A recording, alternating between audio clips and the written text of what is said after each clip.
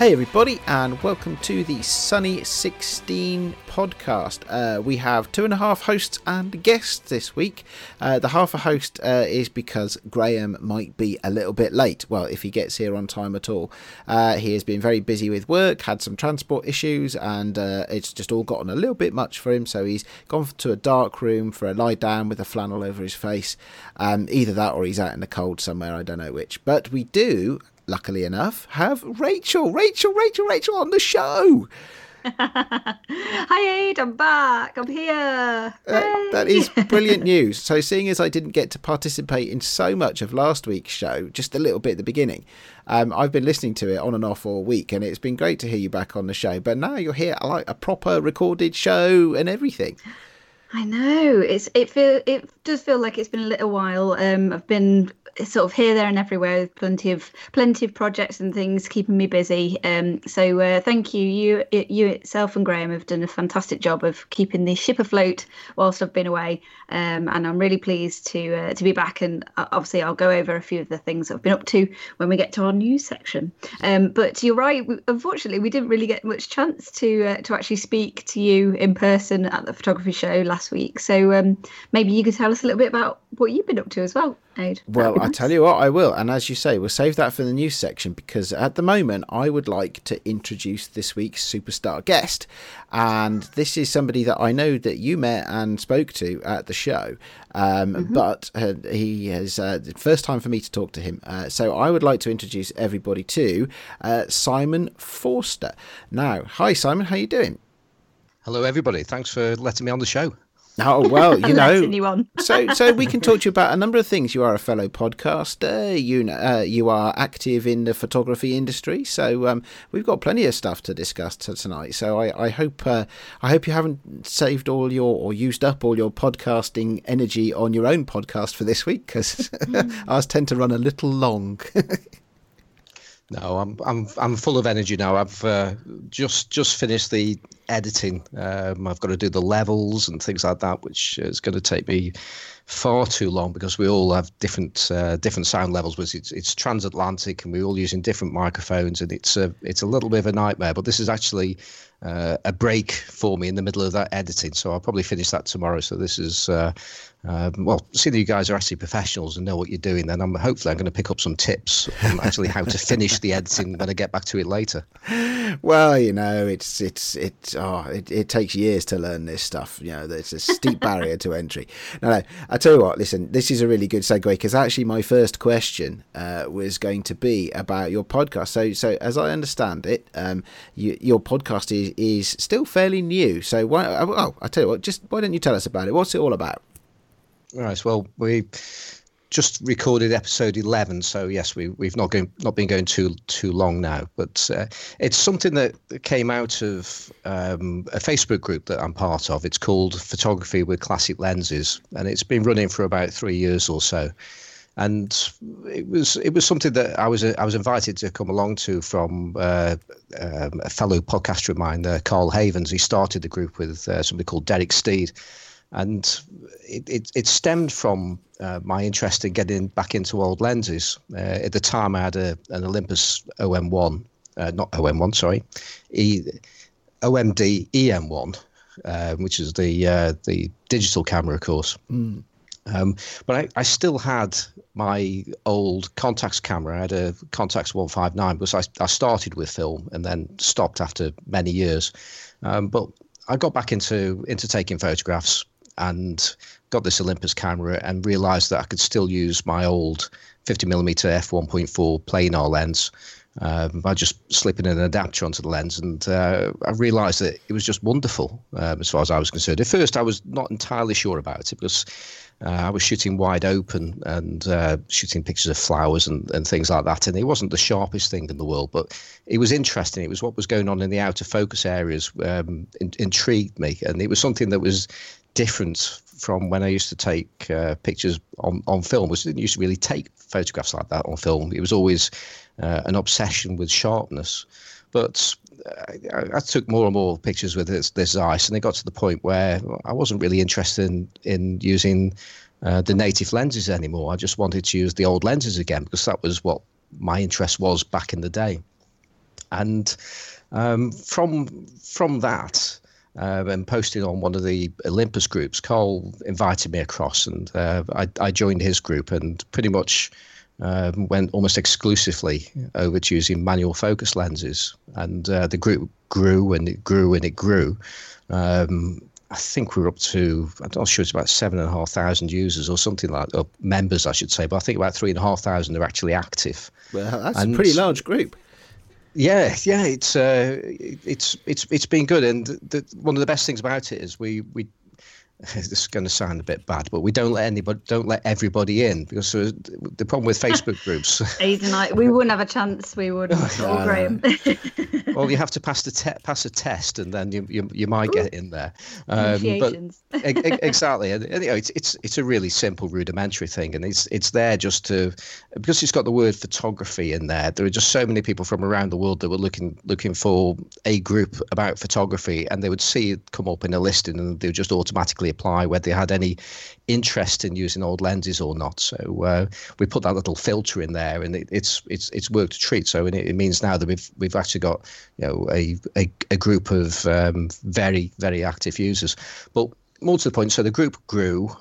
We then had to increase the admin team, because we spent a lot of time on there, but it was a case of, it's a worldwide group, so you need administrators that can look after things in all time zones, and that then created a chat room for the administrators, and I think we were up to about 10 at the time. And it just became an area where we would talk to each other, and there'd be a bit of banter in there, and we'd rib each other about new purchases and things like that. But we would also talk about things that were going on in the old lens world, and we would talk about things in quite a bit of detail. And we realised that these conversations were probably something that the people in the main group would actually have an interest in. And they weren't getting to see them, or certainly weren't going to hear them. And from that, at the end of last year, I just decided, well, let's do something extra. And so we started the podcast at the start of this year, and with two administrators of the group. There's Carl, as I say, he was one of the founders, and also Johnny Sisson, who he works at Central Camera in Chicago. I think, I don't know if you guys know that one, Central Camera in Chicago. I've heard the name, certainly, yeah. Yeah. Well, it's one of the most iconic old school photography shops, quite possibly in the world. I mean, it's certainly worth looking on Flickr and things, but there'll be absolutely thousands of photographs of this place. It's got an old Art Deco sign outside of it. You go in there, it's really old school. It's just like stuff piled on each other, and he's working in this place, and it's just a wonderful place for to work and talk cameras all the time. That sounds ideal. I would love to have a place like that where I could work, or just hang out. To be honest, I wouldn't feel the need to work there particularly hard anyway. Actually, now you come to describe it, I think I've seen photos online of that place. Yeah. So I mean, great to be connected with somebody who's from there. Yeah, it is, and I often see people that I know, and they've gone over to Chicago and they've shown pictures of the place, and I say, "Oh, did you go in and see Johnny and stuff like that?" So that's good. But as I say, the podcast came from this. The three of us having this chat, and again with banter, because we all have different opinions on things. My background in recent years is I actually buy and sell camera equipment, as well as import lens adapters and things like that. So I come across a huge number of cameras and lenses, and because I'm a user of these things, I'm very interested just to try lenses out and see what they like. I've got, admittedly, on a digital camera, but that allows me to compare one lens against another and pick up what the nuances are. Carl is a professor an environmental professor. I think he counts krill or something like that in a pond in Florida lakes and that kind of stuff. And, that'd be like counting grains of sand on a beach, wouldn't it? Exactly. One krill, two krill. It's like... Yeah, and he's a typical amateur enthusiast for lenses, and he's got the bug, and he's got this habit of buying a lens, then thinking the lens is the best lens in the world ever, and then falling out of love with it and saying it's rubbish, and gets rid of it again. So he has this love-hate relationship with various lenses, to the point where there are some lenses he's bought and sold several times. Oh wow, okay. He doesn't so much own it as kind of lease them then, in a way. Exactly. And he's also gone through a process of changing cameras recently as well. So he had an Olympus like I did. He then went on to Fuji, which is a larger sensor size. And now he's bought a full frame Sony. So and that's one of the things you get with different cameras. You get a different effect with the lenses, just purely down to the sensor size. So for instance, when you're using it on a Micro Four Thirds camera, a 50mm standard lens becomes a 100 millimeter lens. Now, strictly speaking, it's still a 50mm lens, but the field of view becomes a 100, and it's a 1.5 crop on APS-C such as Fuji, and then Sony, which is what I use as well now. You get to see the same view out of that lens as it was originally designed. So how does this work for classic lenses then? Because I'm imagining that most of the lenses you're involved with are designed to cover a full 35mm frame, unless you have weird old lenses for half frame or medium format lenses or something like that. So do you find that when you're using a sensor that is smaller than the image circle of the lens, that you end up missing out on some of the effects, or does it make it better because the edges of some of those old lenses are really terrible? Well, the answer is yes and yes. You certainly do get to use the sharpest part of an image when you're using a smaller sensor, which I remember the days when I was using smaller sensors, and people would say, "Oh, you're better off having a larger sensor," and I would say, "Yeah, but I get to use the sharpest part of the lens," and that's what you would say, because generally speaking, when you've invested in a system, it's not hard to become a little bit fanboyish about these things.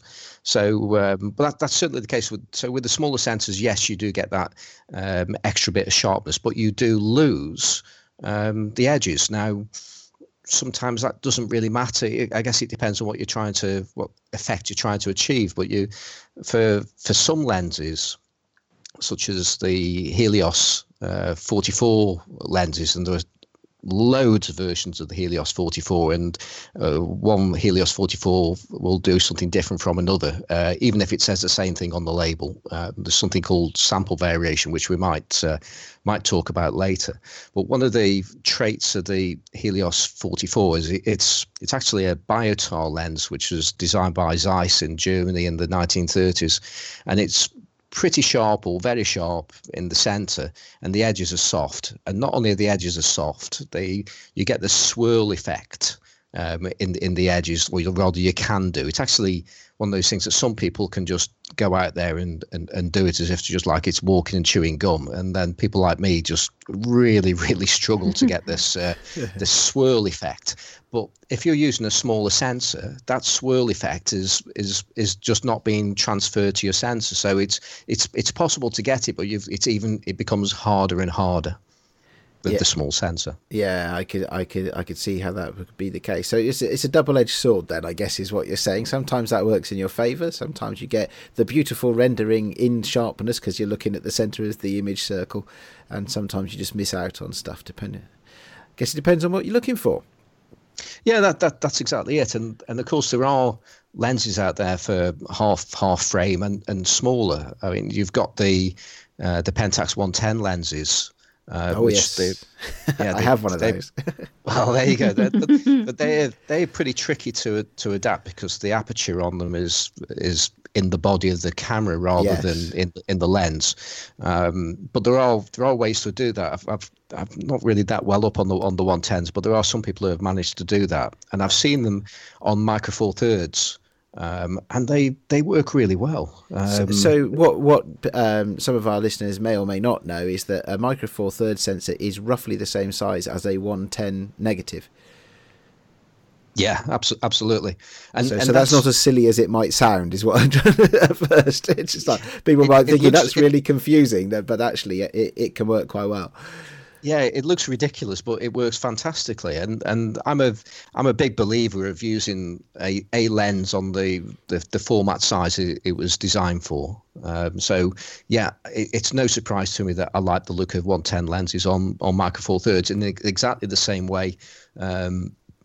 Olympus pen lenses, which are half frame lenses, they work brilliant on things like Fuji, on APS-C. There's a couple of lenses in particular. You've got the 38mm 1.8, and there's also the 40mm 1.4, and they just stand out on half frame cameras. They work well on Micro Four Thirds, but there's just something better about them when they're on half frame, and of course that's what they were ultimately designed for. But you can actually sometimes put some of these things on full frame, but depending on the lens, I know that the 38mm 1.8, you can put that onto a Sony without it vignetting too much. You get a little bit of darkness in the edges there. I'm not sure about the 40mm, but the 38 is usable, but the edges of the picture are quite distorted because they are the edges that you wouldn't have seen on your Olympus pen half frame camera, because they sit outside of the image circle. Well, not the image circle, but the film. Yeah, this is okay. So all of this stuff is enabled by something else that I wanted to talk to you about this evening.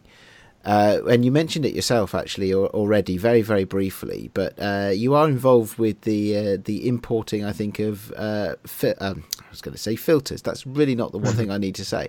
What I meant to say was adapters, because all of these lenses need adapters to fit on different lens mounts, don't they? Yeah, that's right. And this actually goes back to the the photography show last year, where I bumped into K&F Concept, who had a stand there, and I walked over to them and said, "I love your adapters," which I did, and I just wanted to say thank you to him, really, because one of the issues in the early days of the Sony A7, I'm sorry we're talking so much digital, by the way. No. So this is about lenses. Lenses are just as important to film photographers. Yeah. Well, one of the issues with the Sony A7 Mark II when it was launched was that certainly compared to the original A7 was that they tightened up the tolerances on the mount and introduced more metal into it. Because believe it or not, there was an amount of plastic within the lens mount on the original A7, which gave you flex problems and potential light leaks and all sorts of things. It was a case of what were they thinking of, but the problem was when they actually tightened up the mount, the tolerances of the mount changed. So you could go out and buy an E-mount adapter or an X-mount adapter, and they would work perfectly on your older Sony camera or an A7, but then it wouldn't actually connect to your A7 Mark II or the A7S and the A7 or the other Mark IIs. And whereas the K&F Concept ones worked, so it meant that I had a lot of confidence in their lenses. Now, it is actually possible to pick one of these things up and it doesn't quite work, but it's a rare thing. But in general, they just worked, and I just went over there, say I love your stuff, and then asked them, have you got a UK importer? And the conversation went on from there, and now I think I'm selling about. Must be about 30 or possibly get close on 50 different types of adapter for things like Sony and Micro Four Thirds and Fuji, along with a few for DSLR, but DSLRs are a lot trickier to adapt than the mirrorless cameras. I love that you went over to them on their stall last year at the photography show, and then this year that's where Graham and I and Hamish came and saw you. Oh, sorry, on their stall. Sorry, I completely lost my headphones. Then I'm really sorry. That's all right. So I mean, no problem. I was just saying how it's really lovely how you actually went over to them at the photography show last year, and spoke to them on their stall, and then this year it was where Graham and Hamish and myself came and found you behind the stand on K&F Concepts stall. So within the year you've managed to elbow your way in there. I love it. That's it. I wanted a free parking pass, and that's about the only way I was going to get one. And it was being on their stand was absolutely fantastic. It was great to be invited to be on their stand for one, but being on the stand and working with them was just a great experience, and it was just a fantastic experience being there I was there for 5 days actually, but being there for the 4 days of the show when it was open to the public, and spending from round about 10:30 to 4:30 solidly talking to people about how to use old lenses on their digital cameras, or as the case, there's actually a rather large number of people that were asking how could they use their Canon EOS lenses and Nikon AF lenses onto other systems. They were probably actually the most number of questions I was actually getting, which sort of doesn't really bode well for Canon and Nikon at the moment if they don't get their act together and get themselves into mirrorless soon and do it in a good way. Actually, our other question that we had, one of our other questions was about the photography show itself, and whether there were any sort of surprises with what people were buying. Was there anything that particularly jumped out at you? Well, the thing that surprised me most was what was the most popular adapter at the show, because it's I sell on eBay and I've just opened my own website, but the most popular adapter there was not my most popular adapter by any stretch of the imagination online, and that was Nikon AF lenses onto Fuji, which really surprised me, because now Nikon AF lenses, I do a fair amount of adapters to those, but not a huge number, and Fuji is probably like number 3 in terms of volume behind Sony and Micro Four Thirds. Yet these everybody, it seemed like everybody was coming up and wanting to put Nikons onto Fuji. That was a bit of a surprise to me. It's interesting that it's the AF ones as well. I mean, unless there's another reason, because I think most of the Nikon lenses, because I shoot Nikon myself, most of the Nikon lenses that are regarded as if not legendary, then at least sort of classic lenses are manual focus. Absolutely. And that's one of the things. The world I inhabit is really all about the manual lenses. I'm really not bothered about autofocus in the slightest. In fact, that aversion goes back to the late 80s, because I had a Contax 159mm. My first camera was a Yashica FX3 Super, and Canon launched the EOS cameras, and which were completely revolutionary at the time. They were just wonderful things. I think Minolta had an autofocus system. I think they launched the 7000 before it, but it was really Canon that really brought autofocus alive. And I bought an EOS 620 and chopped in my Contax for it. And 3 months later, I sold it and bought most of my old Contax gear back, largely because it was horrible. This Canon was. It was just made of plastic, and after I think they still are. Yeah, no, you're right. You're right. Nothing's really changed. I mean, like things like the 5D and stuff like that. They're nice cameras, but I wasn't happy with autofocus. I just felt that I didn't need it. I didn't want it. It felt like a gimmick, and that hasn't really changed. But going back to your point there about actually no, I've got another point I was just going to say about the world I inhabit is very much manual focus lenses, and like the pre-AI lenses and AIS and AI Nikon lenses.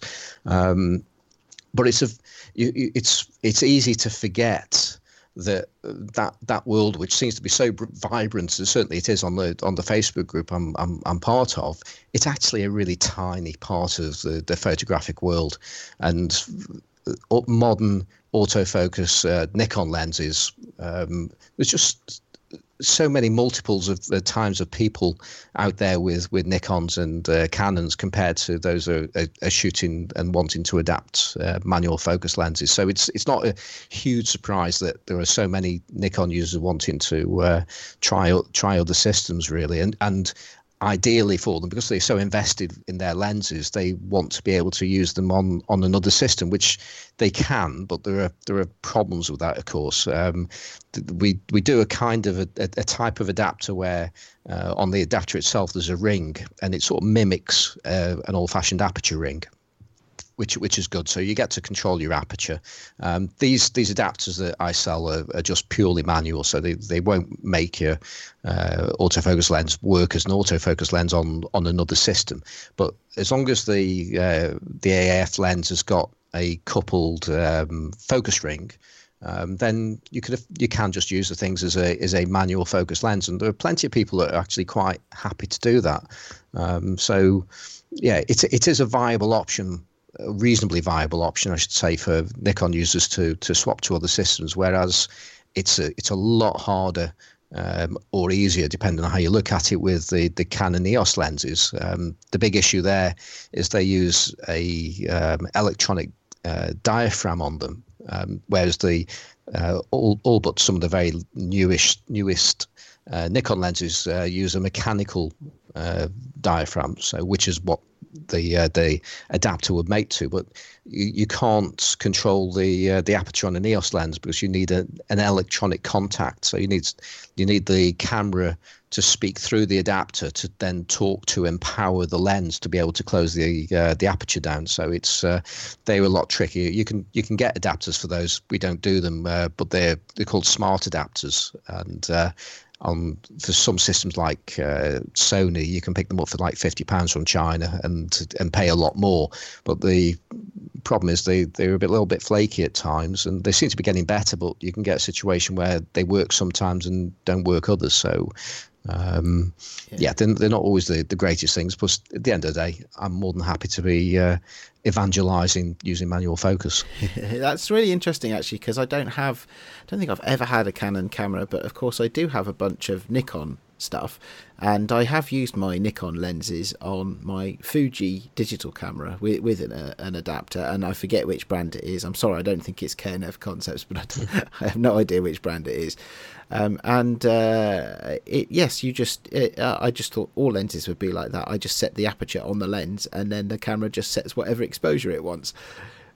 But I guess that it sounds like for the Canon lenses that wouldn't be the case, or at least for the EOS lenses.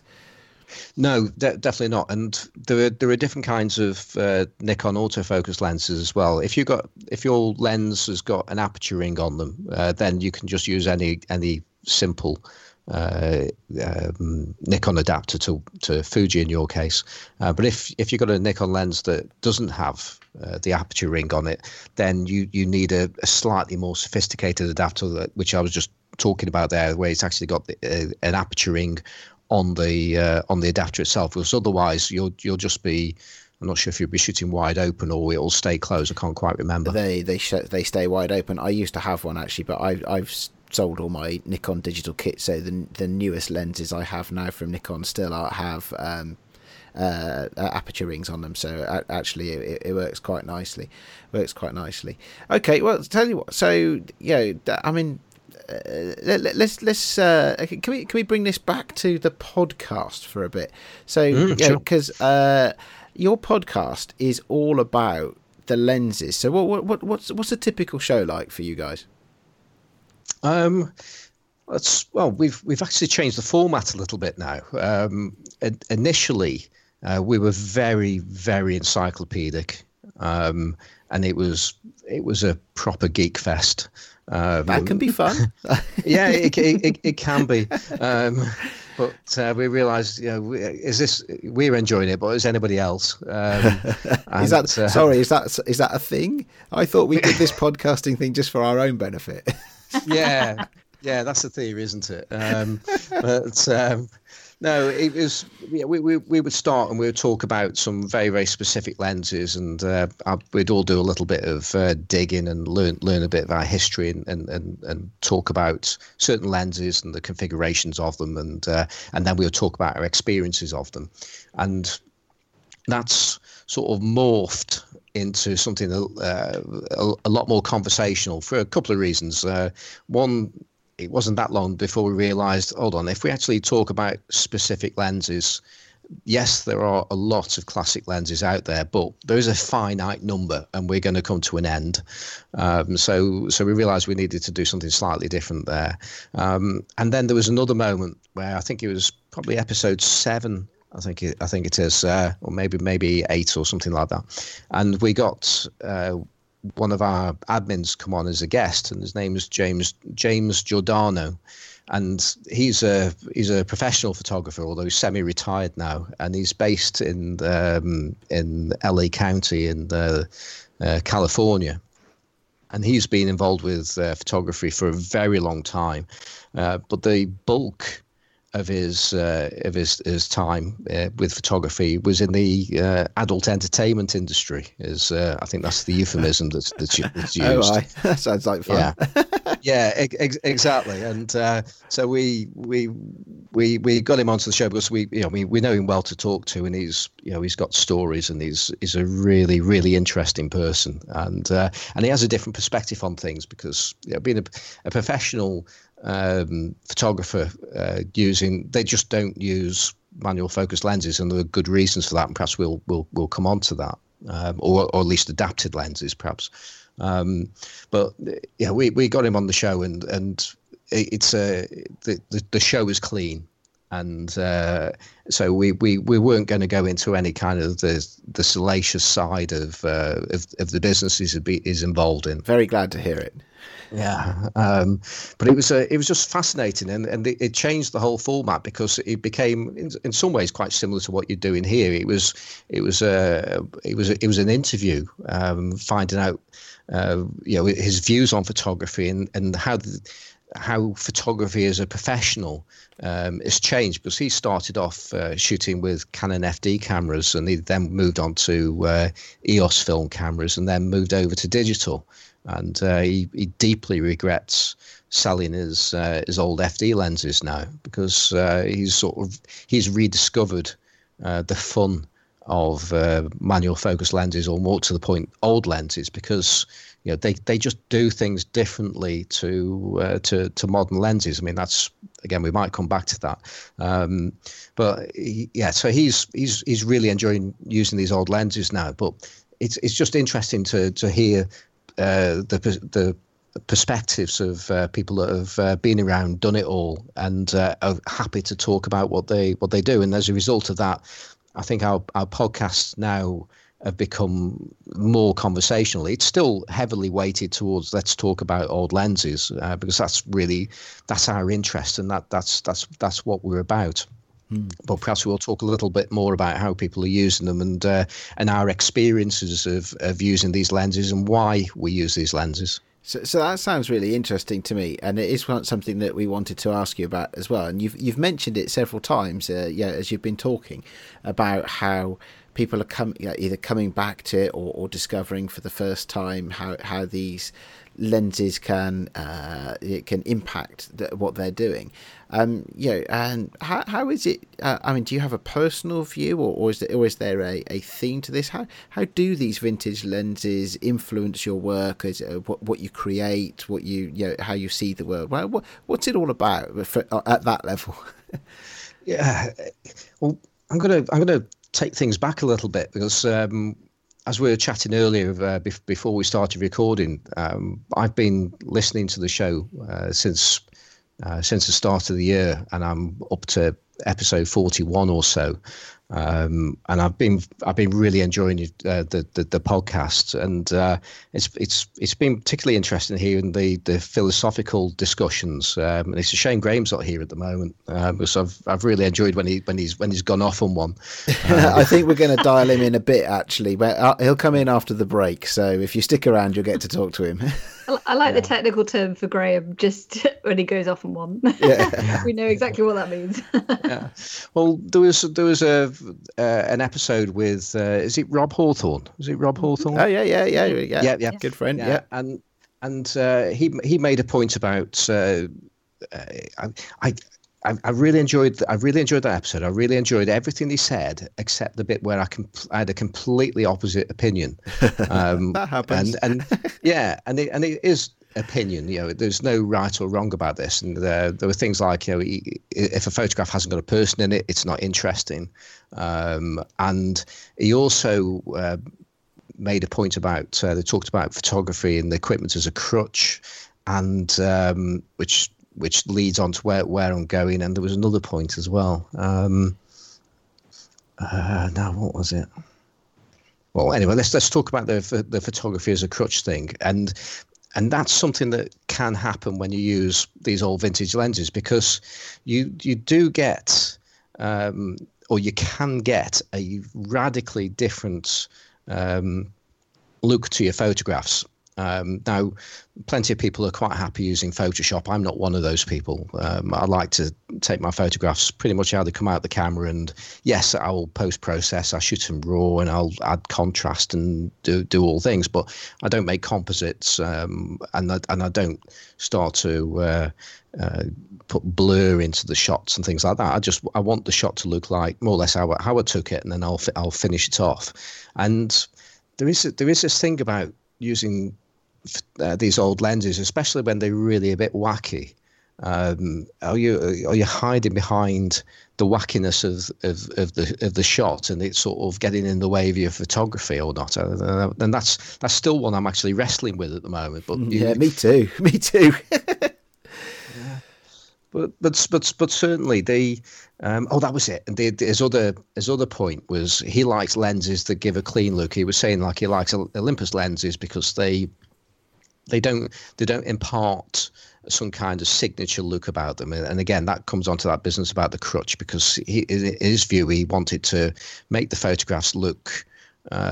He's using the lens as a tool, and then he would put his look however he wanted to, without the lens or anything like that getting in the way. Whereas I'm exactly the opposite to that. For me to go out and actually take photographs, if I know that I'm going to go out to take photographs, I'll have a rough idea what it is I'm going to do, and then I'll give some real thought to, well, what lenses am I going to take with me, and that will actually completely set the tone of the photo walk or whatever it is that I'm going to do. Yeah, I'm a big fan of when we get into philosophical conversations as well, because you'll probably hear that theme crop up as you play catch up through the back catalogue there, because it does come in every now and again. Everybody has a different view on it, so it's and I guess there's probably in your Facebook group or in your listener base for your podcast, there's probably any number of different views again. I mean, certainly, coming back to why we use old lenses. There's an example I used in the previous podcast, which it goes out on a Monday night. Although this week's podcast is actually going to go out tomorrow because I'm here and not editing the podcast. Sorry about that. You can go if you want. It's like that's it. You will get flamed for this now. But no. What was I going to say? Oh yeah, there was a story because I couldn't do the podcast the previous week because of being at the photography show. But there was a story in there about my father, and he comes up to our house every Sunday, and it's about 5-6 weeks ago, he actually had a heart attack, and it was pretty serious. And he got over it, thank heavens. And and he's 85, so I mean that's good going to get over one of these things. But the other Sunday he came up. It was the first time he'd actually managed to come up by himself. And we usually have croissants in the morning, or at least we used to have croissants on the Sunday morning. But now he's keeping off those for obvious reasons, with all the butter that's in them and so on. And we eat in the conservatory, and the light's usually good, and I quite often get a portrait shot of him, just sitting there, just being himself. I don't take pictures of people generally, but I do take pictures of my dad. And he came up, and I was thinking, I really want to get a photograph this week, and he'd come up, and he hadn't made much of an effort. He was more to the point, he hadn't had a shave, and as my late mother would say, that made him look like a rabbit catcher. And I was looking at him, and my favourite portrait lens is a Contax Yashica mount lens, McCall Zeiss 85mm f2.8 sonar lens. And I adore that lens. It's small. 2.8 is for a portrait lens. Sounds like it's a bit slow, but that's another thing. Again, you can have arguments about portrait lenses, but that's my favourite portrait lens. But it's very sharp, and I looked through it and I was thinking, this isn't good. He hasn't had a shave, and so this lens will not work, and I'm not going to do anything in Photoshop to soften the picture and do local adjustments and things like that. So I thought, well, what am I going to do? And it came to me, and as he was there, he was finishing off his toast, which I said, that's it. Don't finish that toast off. I need that toast. Just hold the toast. And then ran into the front room to go through my lenses, because I knew which one I wanted, and I wanted to use this thing called a Helios 40, which is a former Soviet Union lens, and this particular one is made in 1960 or 1961. And you can, by the way, as an aside, you can tell the age of most Soviet lenses, not all, but the vast majority of them, by the first two numbers of the serial number, because those two numbers equate to the year of manufacture. So there's a little tip for you there. That doesn't apply in all cases, but probably around about 80% of Soviet lenses use that rule. And so I got this Helios 40 out, which is a lens that goes back to the 1930s. It's again like the Helios 44. I'm not sure I think that was probably pre-recorded. Not sure if we mentioned it in the recording, but it's a 1930s lens. It's sharp in the center, and it gives us bokeh around the outside. But it's exaggerated with the Helios 40. It's a 85mm 1.5. And that's another thing with Russian lenses. They've got numbers and names with them, but you can't really marry the two things up to the focal length, because the Helios 44 is a 58 f2, and like I say, the Helios 40 is a 85 1.5. So it means nothing. So it's quite confusing at times. But this particular lens, it is a portrait lens. It was designed to be a portrait lens, and the thing is, as you'll know, if you're shooting on film, and you're taking a photograph of say a woman of a certain age, and you wanted that photograph to look flattering, these days you would do something in Photoshop, because most modern, in fact, every modern portrait lens is just too sharp for its own good. So you can say, well, that's fine. You can make a sharp lens soft, but you can't make a soft lens sharp. Well, that's very true. But digitally altering softness is nowhere near as easy as it sounds if you're going to make a good effect. Whereas if you're using a soft lens in the first place, and certainly if you set the Helios 40 to 1.5 and have it wide open, it's very soft. And so anyway, so I went out to get this lens. I then couldn't find my adapters, because this particular lens, it looks like it's a M42 lens, but it's not. It's something called Zenit M39. So it's got the same thread as Leica, except the registry distance, the distance where the lens needs to sit away from the film, is almost the same as M42. So you can't just screw it onto a Leica and make it work. It just doesn't work that way. So I found the lens, except it needed a step-up ring to go from 39mm up to 42, and then I had to find my adapter and so on. Your dad's still hanging on to his toast at this point. Exactly. I'm shouting in, don't eat it. Keep the toast. And, but yeah, I find the adapter. Go in there. He's got his cold toast, but he's still in a good mood, and I get the shot. And I'm really, really pleased with the photograph. He's smiling, he's happy, and the main point is you can't see the stubble. His clothes look okay, and there's all I've done in there is just I might have adjusted a bit of contrast in there. These tend to be low contrast lenses, and that's it. Job done. I've got my photo. Sounds awesome, and you've got me wanting to run out. You've got me wanting to run out and get loads of vintage lenses actually. So yeah, and start experimenting. So I think we should probably go to a break actually in a moment. But I'll tell you what, one last question to take us to a break. Do you have a dream lens or a favourite lens? Oh, I used to. When you start before you started doing the podcast, and now you're like, there's so many. No, it's a case of I'm very lucky in what I do. I come across and I actively search out old lenses. Although I buy and sell lenses as my day job, I have no interest at all in modern lenses. So I put too much of my time into finding old stuff. And I'll also put too much of my time in perhaps buying a lens I've not had before. So, and of course, once upon a time, I'd be buying a lens and it would come in the post, and my wife would be there saying, "You've been buying lenses again, haven't you?" And once you've got a business doing it, it doesn't matter. And it's difficult to tell whether it's for me or whether it's for the business. Cunning. Very sneaky. Yeah, the lines get quite blurred actually between what is mine and what is in the business, because after a period of time, I sometimes let things go that I'm thinking I wanted one of those forever.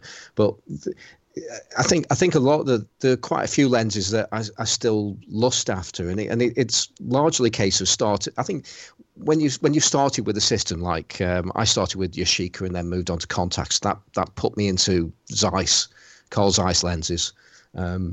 And they're just great lenses to want to have. My favourite lens ever is the lens that I had back in the late 80s, which is the Zeiss Planar 50mm 1.4, and it's just a wonderful, wonderful lens. But there are other Zeiss lenses that I'd love to get my hands on. But there are other.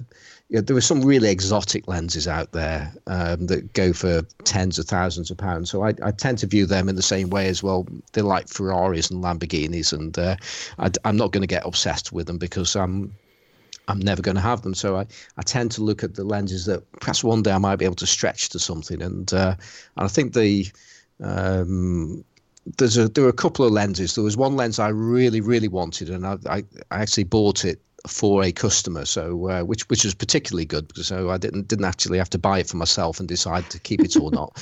And that was a Meyer Optic 100mm f 2.8 Trioplan, which is something of a cult lens at the moment. If you went back about 10, 15 years, these were lenses they were being given away almost, because they produced the bokeh balls, the highlights, the spherical highlights, whatever that you can get in the outer focus areas with points of light. There's a very, very distinctive look with the Trioplan in that some people call it soap bubble bokeh. I can't say the word. Soap bubble bokeh.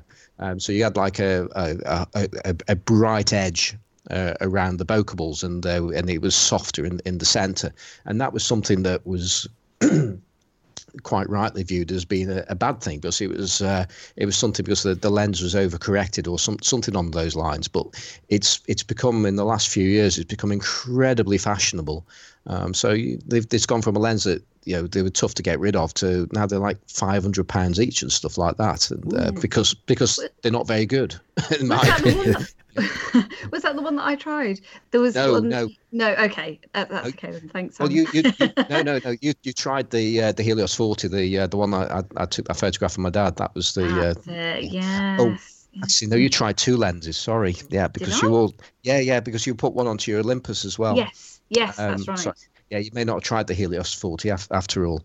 And see, we're on about this. You tried a Olympus OM 100mm f2. Yeah. There's plenty of 2.8 out there, but the f2 is a bit special, and that's a wonderful lens. Yes, I was very excited and very, very nervous about holding that lens. And then you went off into the back, and I thought, well, where do I put it? I don't want to stand here holding it in the photography show. So yeah, I was trying to work out my exits, but unfortunately, Graham spotted me. Okay. There are. I was going to say just briefly. There are other lenses, and you can start looking at like Leica lenses, and there are some incredibly exotic things like the old Canon lenses, LTM 39 lenses, such as it's got the nickname called the Dream lens, and that's the Canon 50mm f0.95. Which is ridiculously fast lens, and it's very, very soft. It's completely impractical. How you'd ever really use it wide open on a rangefinder is just a bit of a joke, really. But I still want one. Well, nobody says it has to be a logical thing. Where would be the fun if it was all logical? Okay, and on that note then, I think that is a good time for us to take a break, and so we will be back in a moment with more.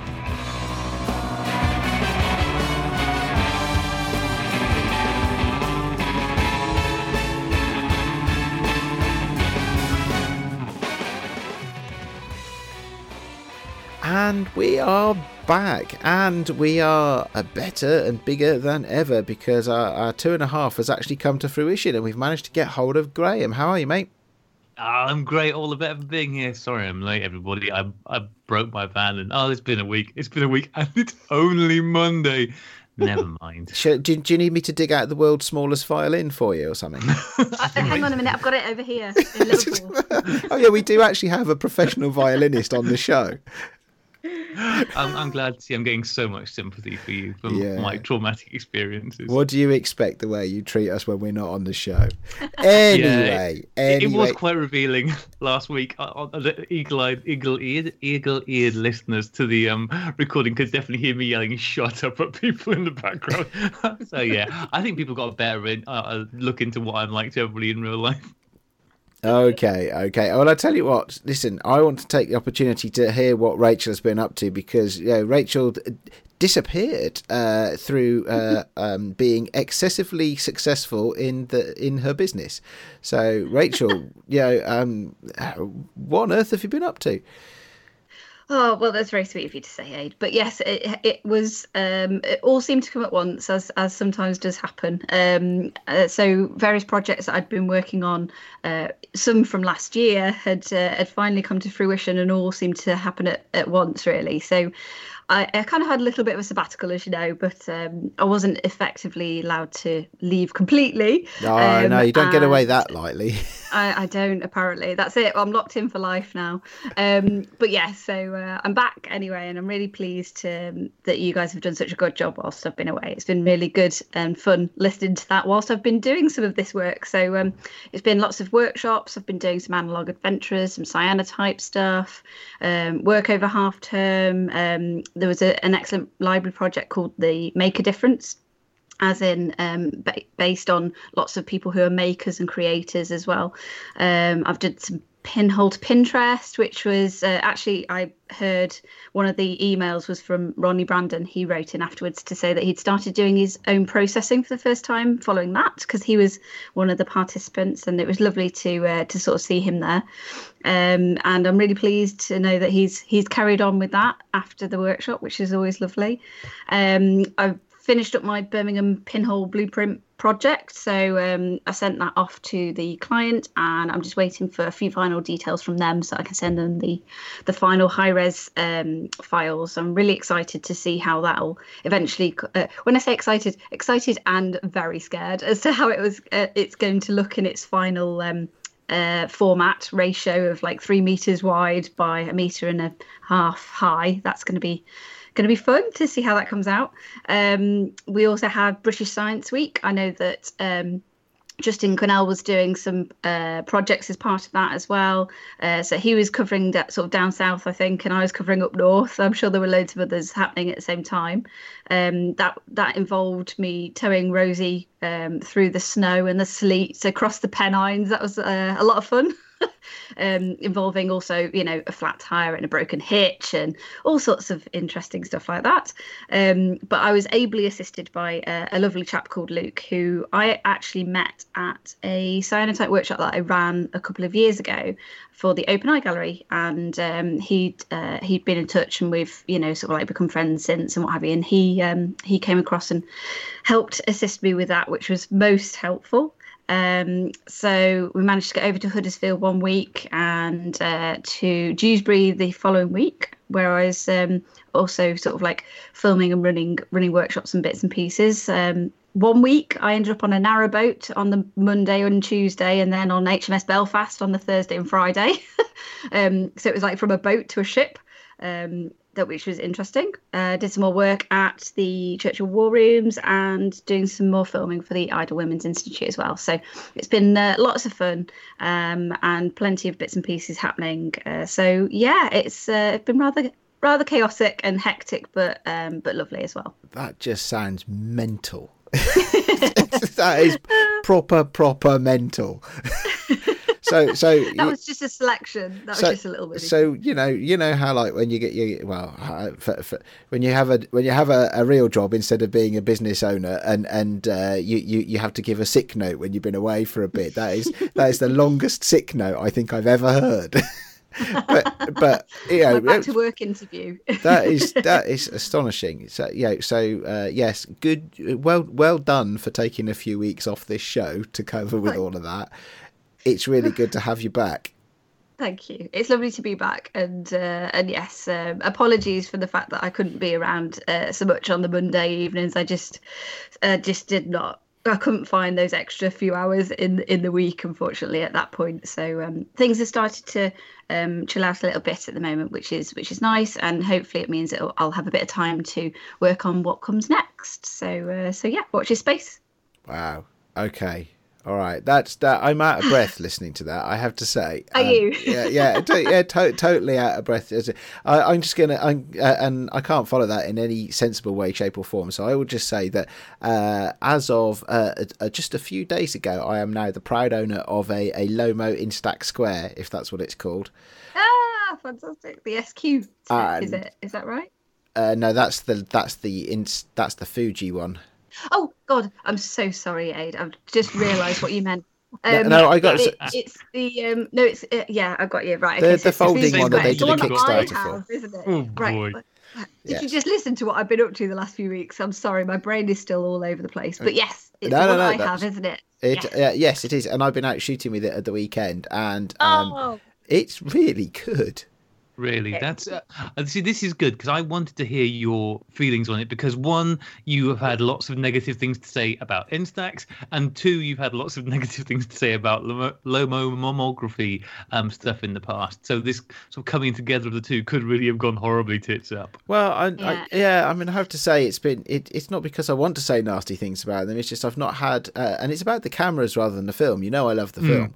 But it's I've not had good experiences with lomography cameras, and the Fuji cameras just frustrate the hell out of me.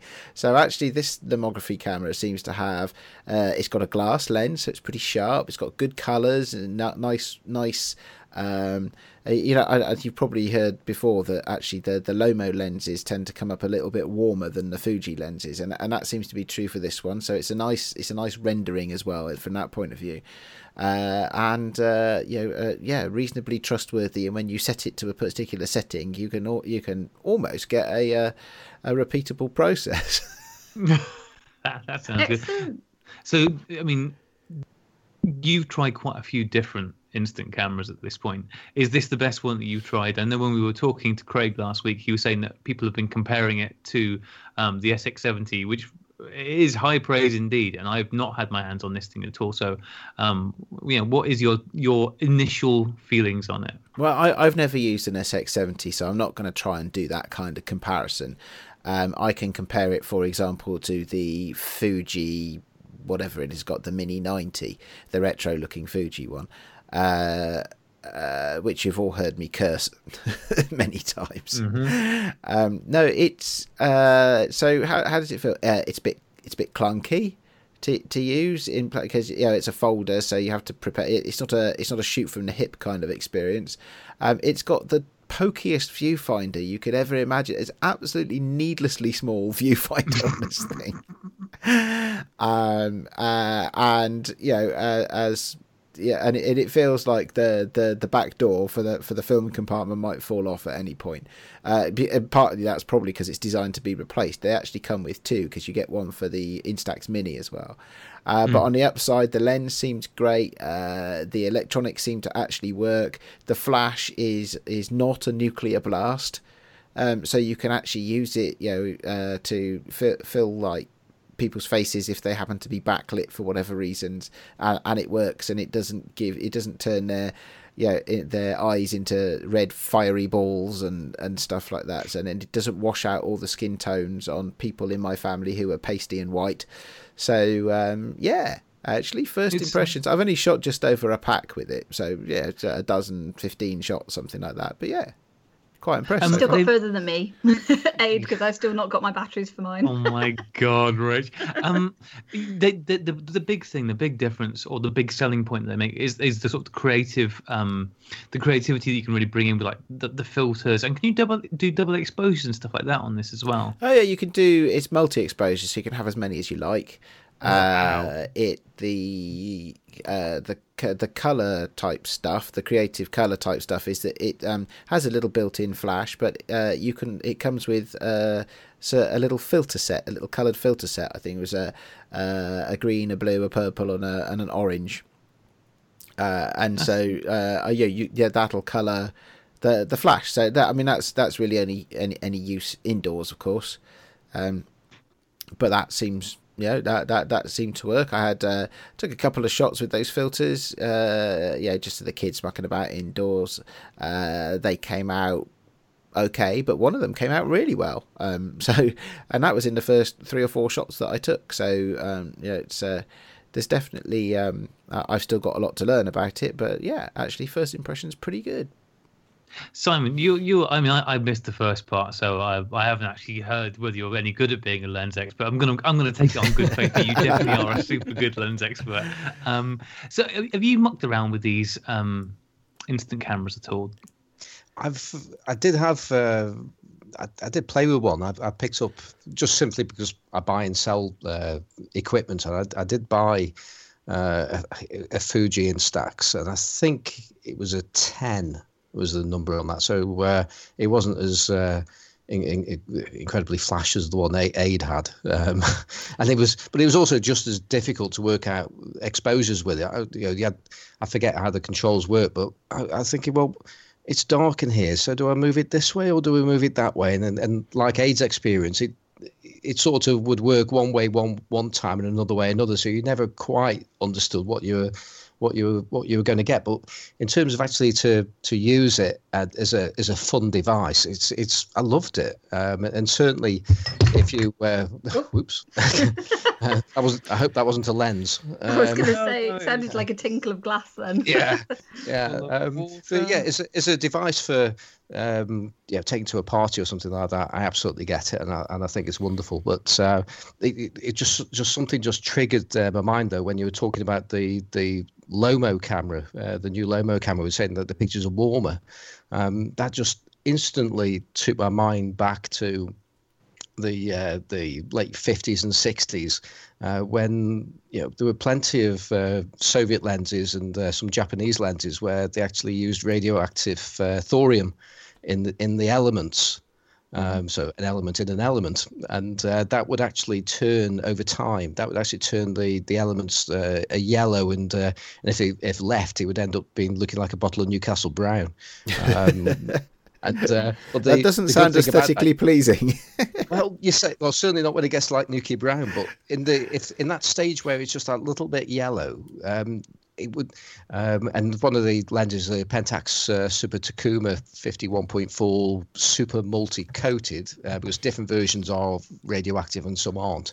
But that was certainly one of them, and some of the Russians, and you would get this slight yellowing, but it would actually give a warmer look to the photos. And when we talk about using a specific lens for some instances, there are times where I think, you know what, I'd like a radioactive lens in this shot just to warm it up a bit.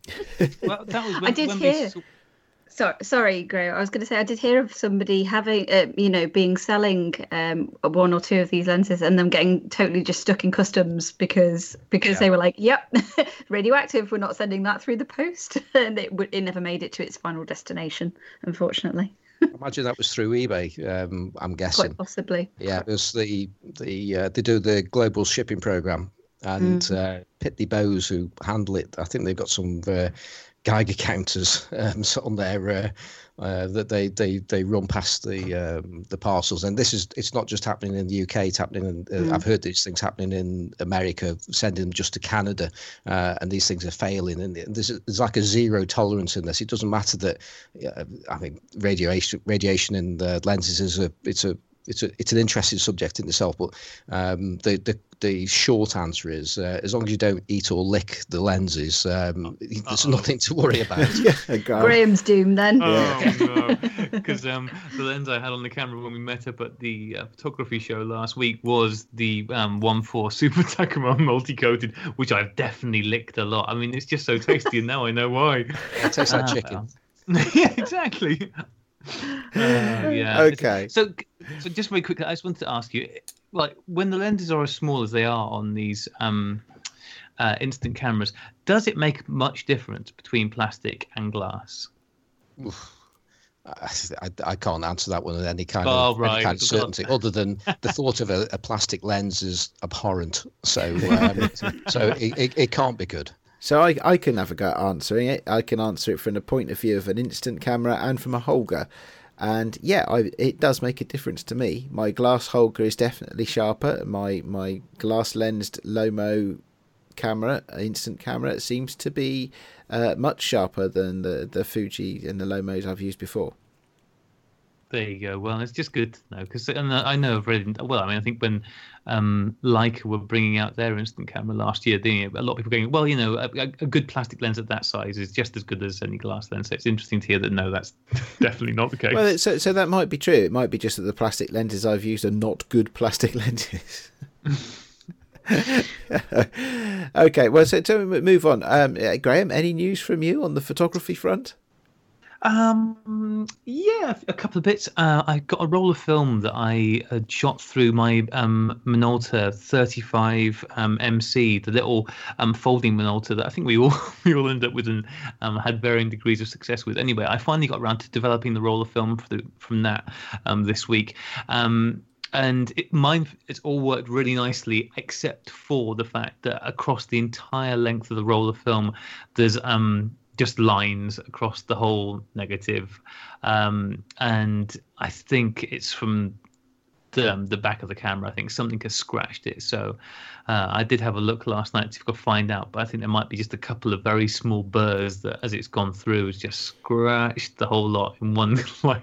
Well, actually, not even one line. There's multiple lines, but one particularly thick line all the way through. So that's a bit case annoying. For nose grease, or is it too much for that? I'd have to go around collecting various other people's nose grease. Simon, actually, I've just realised, because you've not got as far as that probably in terms of episodes. No, that's a new one. Well, no spoilers. You'll just have to listen. Yeah. You did ask us not to give you any spoilers as you catch up. So. That's it. So just be I can't remember what show Nose Grease kicks in around. I don't know, maybe 60 something or something like that, and 70 something. I don't know. It's like when you're looking back through archaeology. You'll hit the nose grease era of the show, which I sometimes feel like we're never quite able to leave.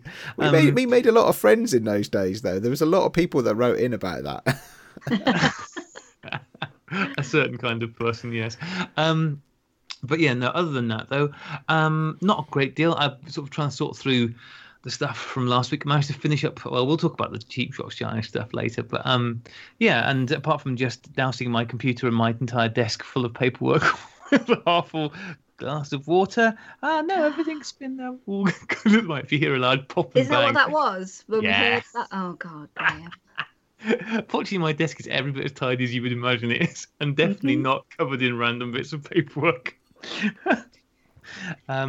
But yeah, it's all good. So yeah, that's what I've been up to, really, just trying to get out and finish up my roll of film, my Cheap Shots, and getting my little Minox film developed. But I have to say, aside from the scratches, that seems to have done a really nice job on the film. The lens seems pretty good and sharp for a small lens, and the exposures are all pretty nicely balanced. So yeah, that was it was certainly a different reaction to the one I had when I got the roll film developed from the Lomo LCA, which had just light everywhere, and it was super vignette-y, and it was very contrasty, and in colour film it was super punchy, but yeah, the Minox certainly seems to be a slightly more stable choice with that. Anyway, Graham, I just want to butt in there if I can.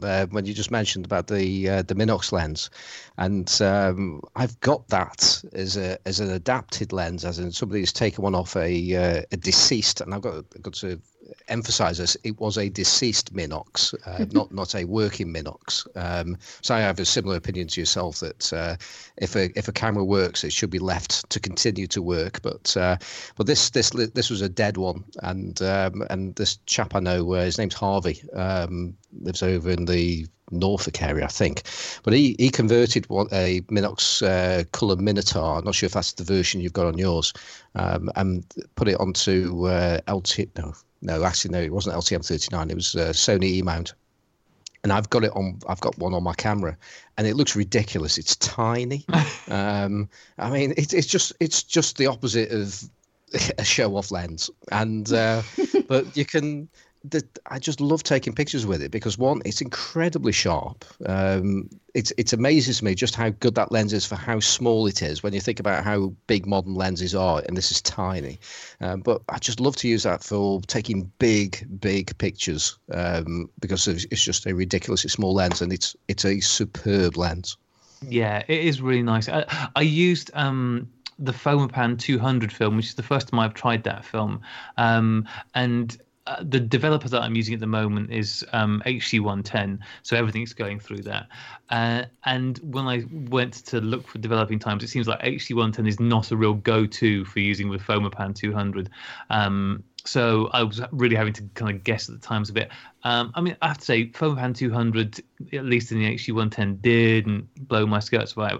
I certainly preferred the 400, but yeah, it was all right. It was okay, but yeah, that lens is really nice. And that we were talking last week because Hamish actually went and bought a Lomo LCA Minotaur lens that was converted for was it M mount, L mount? I don't know. Anyway, he bought a little one to put on his the M mount.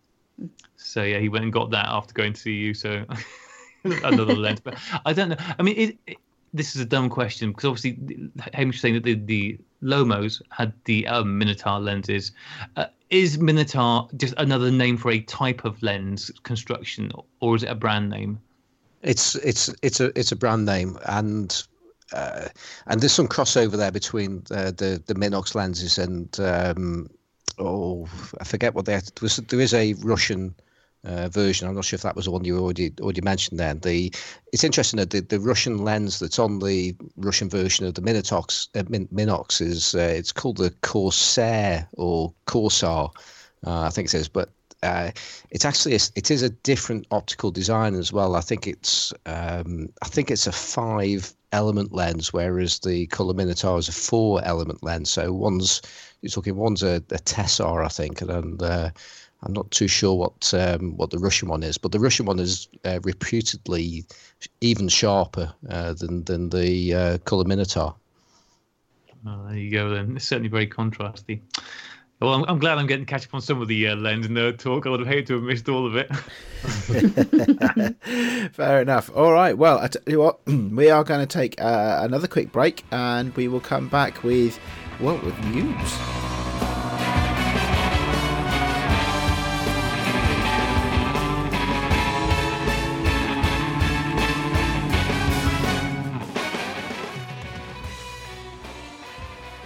And we're back to talk about some news. Having suffered from the revelation that Graham at this moment is mildly moist. But anyway, yes, in that short little break there, Simon, you were telling us that actually you have some film news. I do, and I feel like I need to talk film because I've been talking a huge amount about digital, and I do shoot film. I don't shoot anywhere near enough film, but I do a bit when I can. But one of the issues I've had over the last probably six to 8 months is I've been picking cameras up, and I've decided, you know what, I'm going to run a roll of film through that. And I've got into that habit of what many people do of put a roll of film and start to take a few pictures, and then it goes back on the shelf. And this weekend, I'm delighted to say that I actually got through 3 cameras with film, with the help of my kids and my wife. And those 3 cameras were, which actually Rachel saw 2 of these, and you, Graham, actually. I did. I've finally got through a roll with the Olympus XA. Which I'm really excited to see what that's going to do. A camera you didn't see, and nor would you particularly care about too much, is the grandly titled Nikon RF, which sounds like it's a rangefinder, but it's not. It's just a cheap plastic compact. So that's now gone, and I can do something with it. And just actually, so this is part of me buying a camera and then selling it on, because if I've run a roll of film through it, then frankly it's worth more. So, but the other camera was a very, very nice Fuji DL Mini, which I think you took a shine to, Rachel. Yeah, it was so lovely. That it was really compact and just beautifully styled, and it definitely looked like one of those where you think it's going to be probably, a couple of £100 or something now. It just had that feel to it. But I believe you got it for a bit of a song, actually. I did, yeah. I bought it as part of a job lot in a general auction, and and there were cameras there, and I bought quite a few cameras with this lot. None of them particularly exciting, but there was enough of quantity there for me to know that it was worth doing. And at the bottom of the box, in a bag, there was this absolutely beautiful Fuji, and it's a gorgeous thing. And so that's now used up. Now the big thing there's 2 things about having 6 or so cameras with filming, and I asked somebody once on the Vintage Collectors Facebook group. I was saying, like, I keep on putting filming cameras and not using them, and they pretty much gave me an explanation that was similar to something like that of the League of Gentlemen, with Papa Lazarou, where I put film in them and it's my camera now. I own it now. I put film in it. But they also said something about there's a psychologist that was on there, and he explained to me something that sounds very simple, which I still haven't quite worked it out, but it's something called sublimation. Is something that I'm going through with this process. So I don't know if anybody's going to be able to come up with an answer there. But the big news on this one for me, though, is that takes me 3 camera steps forward to actually being able to use a Hasselblad, which I bought about 6 weeks ago, which I told myself I could not use until I got rid of film on the other camera. So I'm that much closer. Oh, that's wonderful news. How exciting. Hey, Rachel, the 2 of you could start a new Hasselblad owners club. Yeah. Not shooters, just owners. Just owners, just I like owners and strokers. No, okay. Because you can just owners and strokers. Well, there's the name for the podcast, anyway. You can just appreciate how beautiful they are as like an object of camera. A camera object. That's beautiful. It's so lovely. Maybe you could turn it into a lamp, Rach, if you can't fix it. Oh, don't. God, I'm right in a cold sweat when you say things like that. Oh, that's horrible. Don't say that. Which one did you buy, Simon? It's a 500 cm, so okay.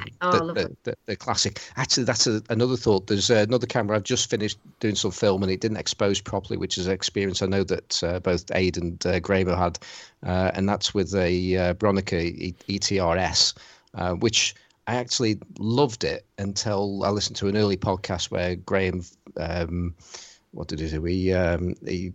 he gave us some really faint praise and compared to the Hasselblad, and he said, yeah, it's nice, good lenses, but you don't quite get the Hasselblad look. And I thought, that's it, it's dead to me. I'm sure I didn't say that. That would not have been me. I would never belittle the Bronica. Well, maybe I did. I don't know. I belittled it probably was you. It probably was, yeah. I seem to remember back in the depths of time you borrowed somebody's Hasselblad. Did you borrow Dave's Hasselblad? I did. I probably ought to borrow Dave's Hasselblad again. Dave, if you're listening, which I know you are, can I have your Hasselblad again, please? Okay, all right. Excellent. Well, I tell you what, Simon. Thank you for sharing stuff about your film shooting as well.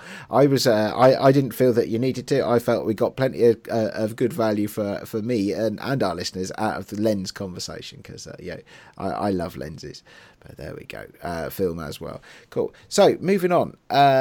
More news. Some quick headlines. Bright Rooms. This will be one of yours, Graham, I expect. Opening their new darkroom facility in London this week, yeah?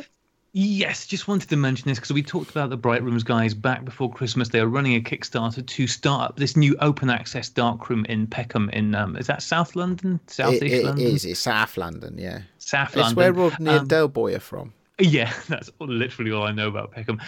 Anyway, they are opening their doors as of this weekend. They're having their launch day on this Thursday.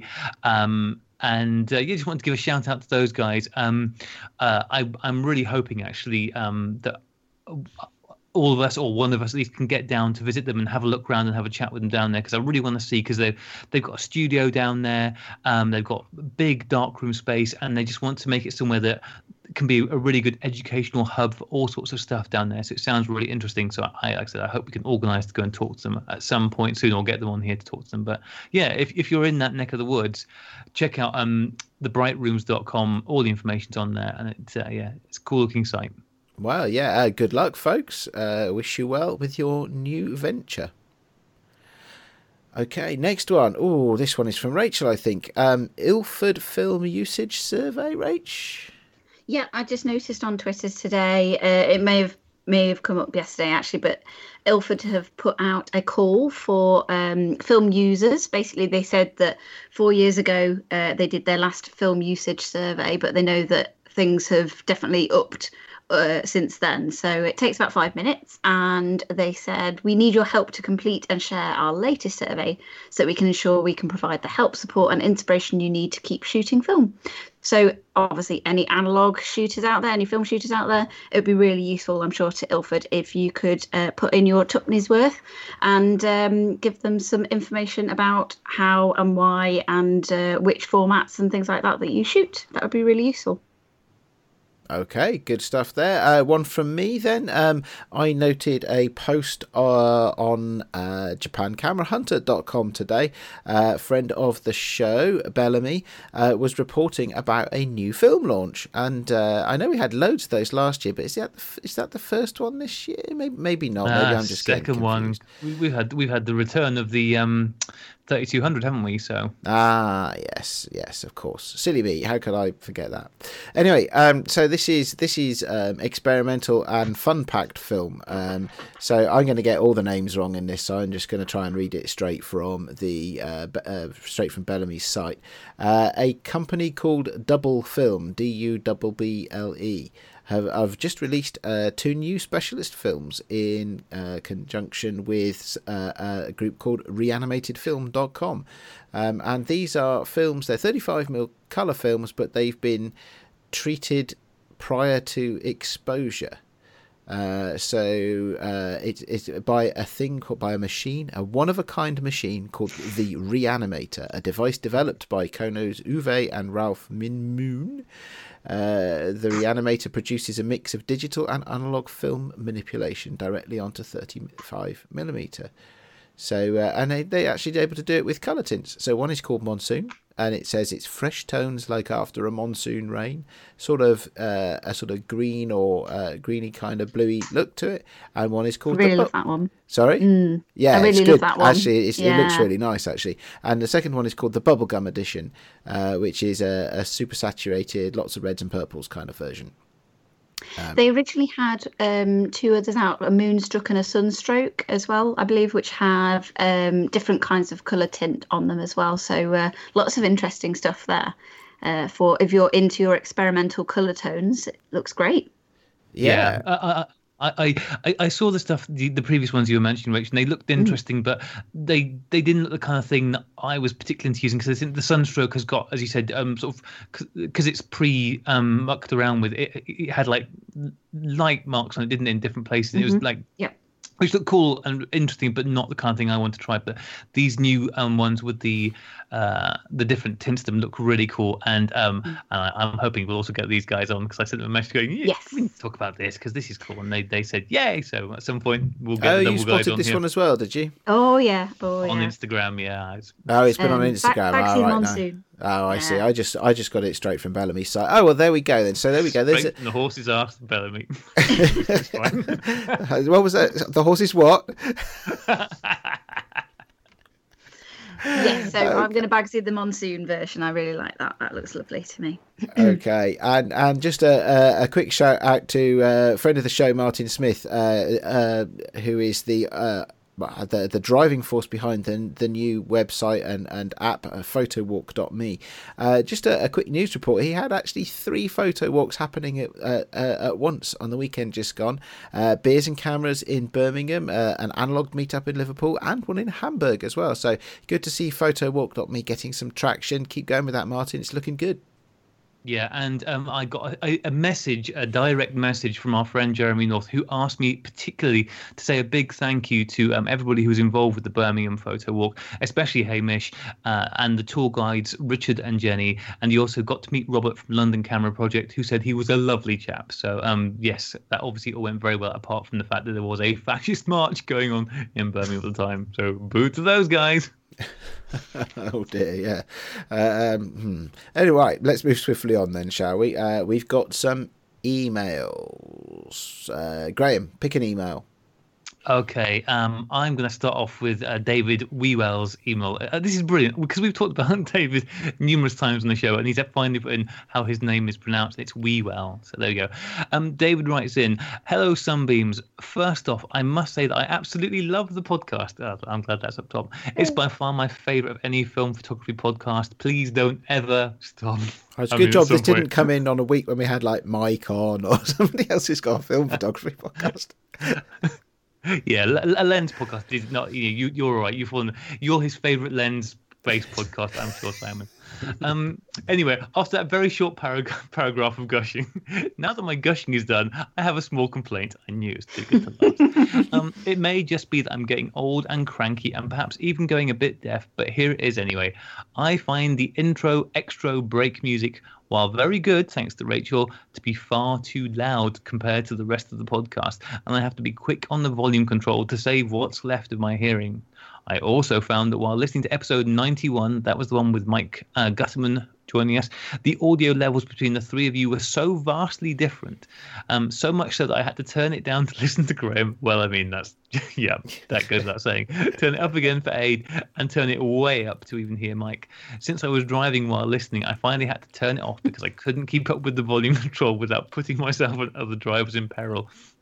That made me so sad because I was very much enjoying the episode.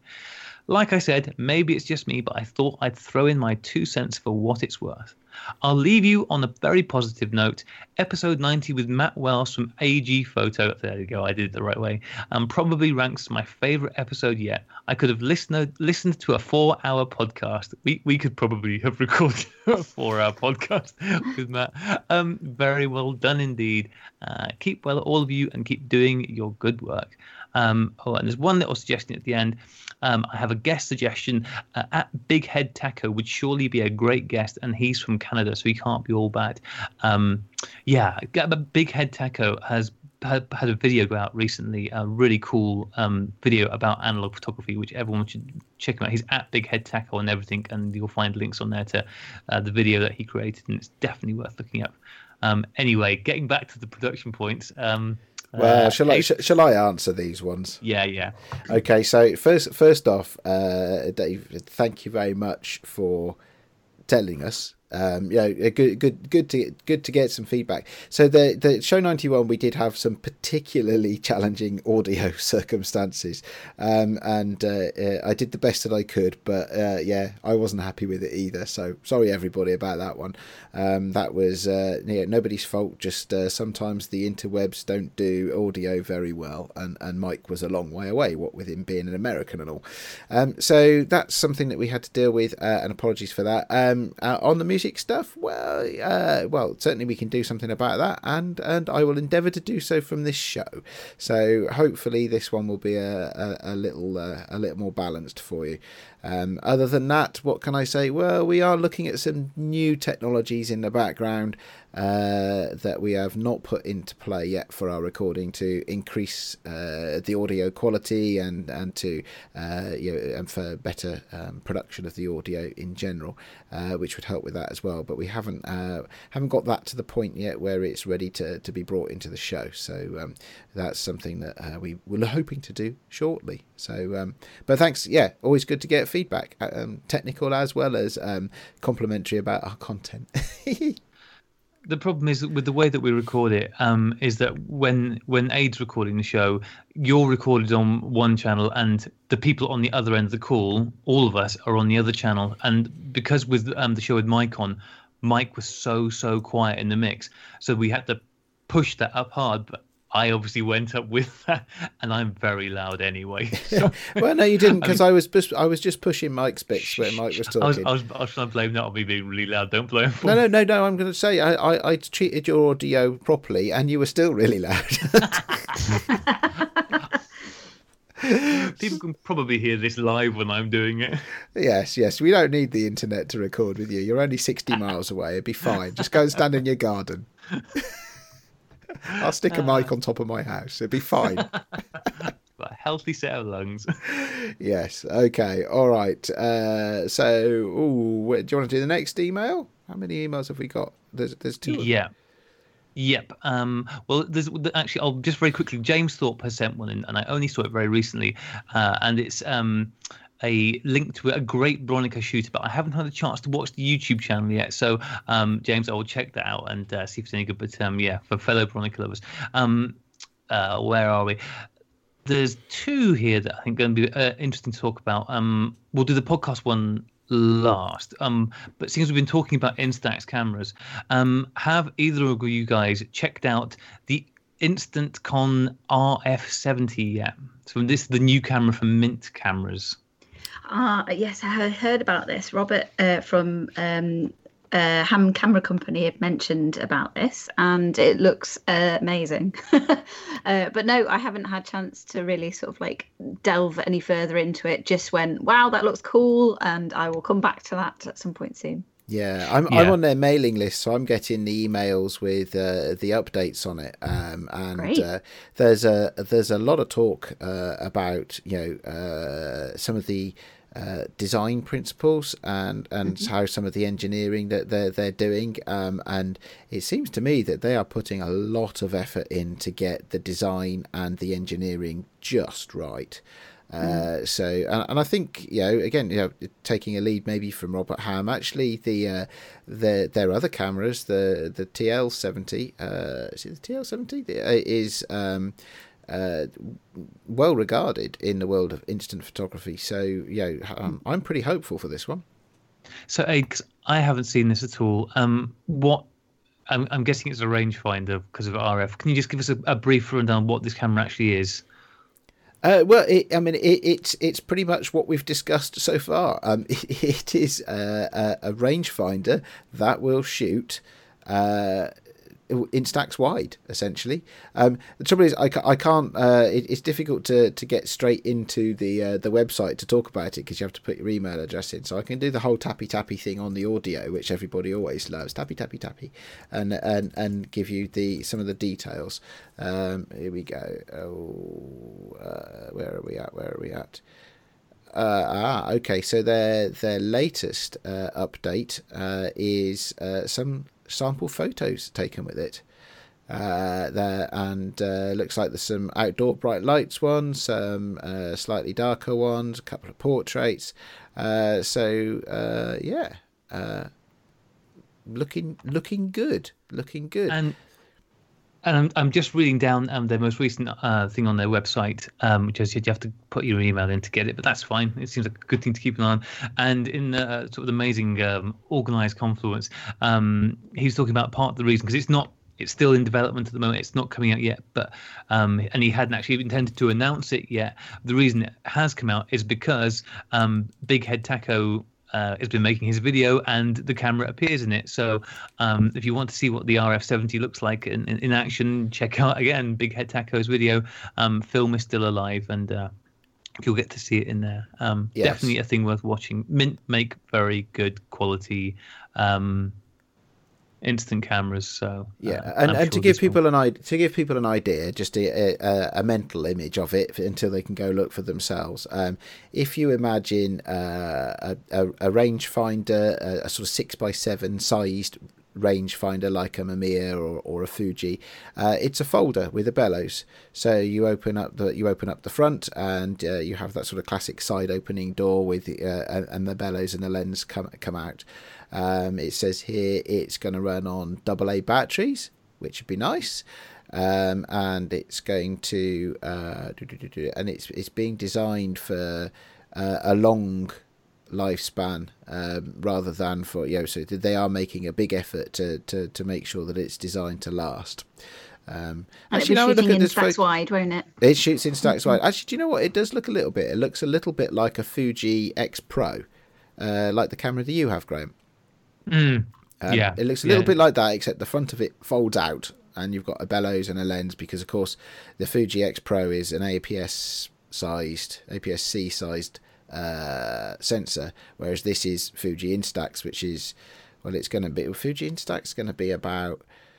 It's not quite 6x7, is it? But it's certainly Instax wide is certainly a fairly big print, so it's obviously needs a lens that reaches out a bit further. Yeah, actually, what they look even more like. I'm trying to find good big pictures of them. It's quite difficult. Even more like the medium format folding Fuji cameras. They're just very well designed, very stylish looking cameras, as Mint tends to make. So yeah, be interesting to see. Yes, absolutely. Right. Oh, then I believe, and I'm reasonably confident you're going to shout something at us now, because in our show notes it's in enormous red text. Yeah, this is the whoop, whoop, whoop. This is the 5-minute warning, because the Cheap Shots Challenge is drawing to a close, people. This show comes out on Thursday. The closing date for the Cheap Shots Challenge entries to get them into us is Saturday evening, wherever in the world you are. So, there's some flexibility there. So we've had some entries come in. There's some really good ones come in, but you still have a couple of days left to get them in. Email your best favorite 2 shots to the sunny16podcast@gmail.com. And on Monday, we'll be recording a show where Mike Padua will be joining us to look over them and, just chat about life in general. And obviously, we're all super excited to see how the hosts have done. So let's have a quick recap on where everyone is. Rach, how are you getting on with yours? I actually brought my Cheap Shots Challenge camera with me to the photography show in May, and I went round shooting with that, and I've finished the roll that was in it. So I actually scanned them in today. You're so organised. Aid, how are you getting on with yours? Well, I've proofed the printed portfolio from the gallery, and I'm just about to sign off on it. I'm glad to hear it. You haven't even started, have you? Terrible. Absolutely terrible. And at this point, I'd say there's a reasonable chance you can't even get them done by next Monday, can you? Because it's a bank holiday weekend coming up here. You're shooting 110, which severely limits your processing options. Can you take photos and get them developed by the weekend? I can't even make the show next week, mate. Terrible. So that's an automatic fail for Aid. Well, no, not yet. It's not. Not yet. It's not. I've almost finished the roll. Okay, so. Okay. Well, that's something, I suppose. I finished my roll. I don't think I realised this when I put it in, but it turns out it's a colour roll of film, which is a bit of a problem. I called into my local Boots today. I was like, how long does it take to get a film developed if I drop it off today? And they're like, it'll be Tuesday next week. I'm like, oh, tits. So I've got two choices in front of me at this time. Either I develop it as black and white and see what comes out of that, or I try and order a C41 kit, quick sharp, and colour develop it. So I haven't decided quite yet what I'm going to do with that, but I am currently on AG's website. Or go see some horse racing or something over the bank holiday weekend, shoot black and white, Devon scan it at home, and win. Oh, that's not a bad idea. Instant photography. Could I? Yeah, could I? Yeah. So anyway, yes, I've shot myself. But not anybody else. So yeah, well there you go. So we're doing terribly well. Only Rachel is actually on track. So you said you scanned yours in, Rach? I have. I did it. Oh, well done. So you've got more than one picture this time. I think. Yeah, I've got a whole roll, of which I think 20 frames have come out of a 24 frame roll, which is good. You had some problems at the end of it, didn't you? At the end of which, sorry? At the end of the roll with your camera, it started being a bit weird. Oh, yeah, it did. Turns out, it just basically got to the end of the 24 frames because I thought it was a 36 frame roll, which is why. But actually, the last shot, it did make a very odd noise, didn't it? And then just sort of very stopped and wouldn't switch off and wouldn't switch on. And so I took the batteries out anyway, and then it did sort itself out. But it was actually fine. But yes, it turns out it was a 24 frame roll rather than 36, and that's possibly why. But I did get about 20 shots out of it, and I currently have it here in front of me in its little packet, and I've even written on it with Sharpie so I know what it's from. Look at me being organised for a change. I think that's brilliant, Rachel. I'm very impressed. I'd like to formally express my surprise that Graham has set a deadline and stuck to it. I may inadvertently have been caught on the hop with this one. What, that I'm organised and that Graham that Graham has stuck to a deadline. So I'm going to try and exit this show as quickly as we possibly can right now because less said, the more chance I get to get my photos done. Simon, it has been brilliant to have you on the show. Have you had fun?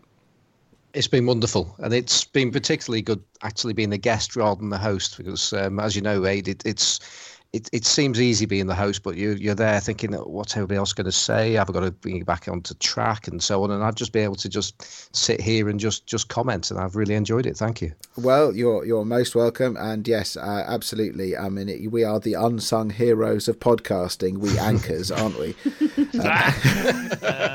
What now was that? Anchor. When Simon says it's been good, Anchor. I think he. Okay, sorry.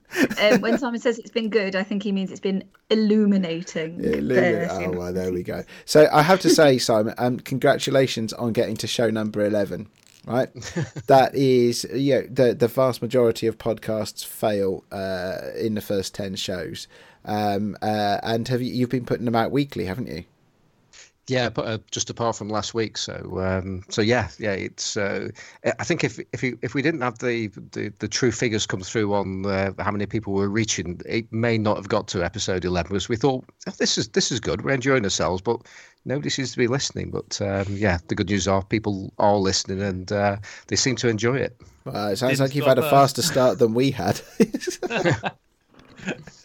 So good to hear. Okay, and of course another thing that is what we like to do is allow our guests to point our listeners at something of their work. So we have get choice here, don't we? Actually, for you, Simon, because we've got a podcast, we've got your business, buying and selling the things I keep calling filters in my head, but are not filters, are adapters. I don't know why I keep saying that. I'm sorry. I think it's because I have some KNF filters.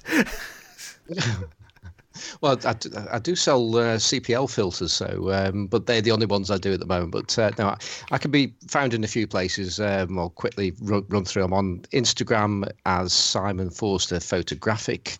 That's just changed, funnily enough. So I'm on there as Simon Forster Photographic, and I've actually been putting a few film things up there in preparation for being on today's podcast. You can find me on Flickr under Simon Forster, my eBay shop. If you do a seller search for It's Fozzy, that's ITSFOZZY. Great Muppets reference. Yeah, actually, whenever I read that out and spell out ITSFOZZY, my two American colleagues, it just creases them up because it's Z over there, and I can't do ITSFOZZY.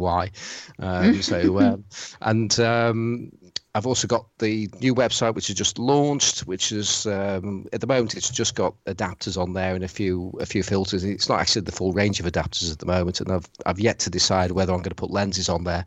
As they were on eBay. And then finally, Facebook, big shout out for the Facebook group, Photography with Classic Lenses. Okay, awesome. Thank you very much. It's been great to have you on the show, which I think means that we're at the end of the show. Normally at this point I ask for any other business, but we've racked up so much time on this one, I'm not going to. So all that remains to be said is please go and visit the sunny16.podbean.com website, our new website. If you're listening to this and you're not subscribed, please subscribe. Please leave us a review if you feel so minded. We prefer 5-star reviews, but 4 is acceptable as long as there's some cake winging its way to Oxfordshire. And you can get us on the internet. We are the Sunny 16 Podcast on Instagram, on Twitter, on Facebook. You can email us sunny16podcast@gmail.com, and this, I'm afraid, Simon, is a spoiler. Our music, thank you to Rachel's band Rocha for the music, Promises I Should Have Kept, which you can find on Spotify, Amazon or iTunes. And it's good to have you back, Rach. Have you enjoyed yourself? I have. It's been lovely. And really, really nice. In spite of all of the difficulties we've had of trying to actually get on the call today and various things, I'm really pleased to be here. It's been lovely. And that really, really is the end of the show. As always, it's been a pleasure talking to you. I'm going to be away for 2 weeks, so I shall leave you in the very good hands of Rachel and the slightly wobbly hands of Graham. I look forward to downloading the podcast while I'm on my holidays and finding out exactly what it is that Graham has said about me over the times that I'm away. It's not going to be good, I can tell you that much. Yeah, I don't really. It's not going to be a surprise. Spoiler. Yeah, spoiler. Yeah, it's not going to be nice. Okay, all right, folks. So, assuming I survive character assassination over the next fortnight, I will personally speak to you in 3 weeks' time. Goodbye. Bye. Bye-bye.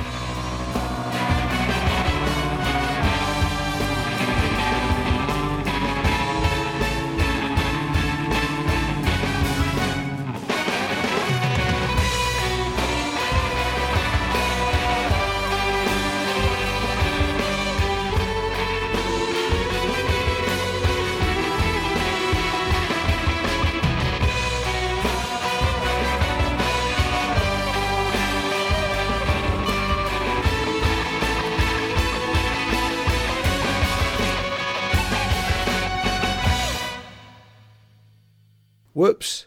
Is that a whoops from me or a whoops from you, Simon?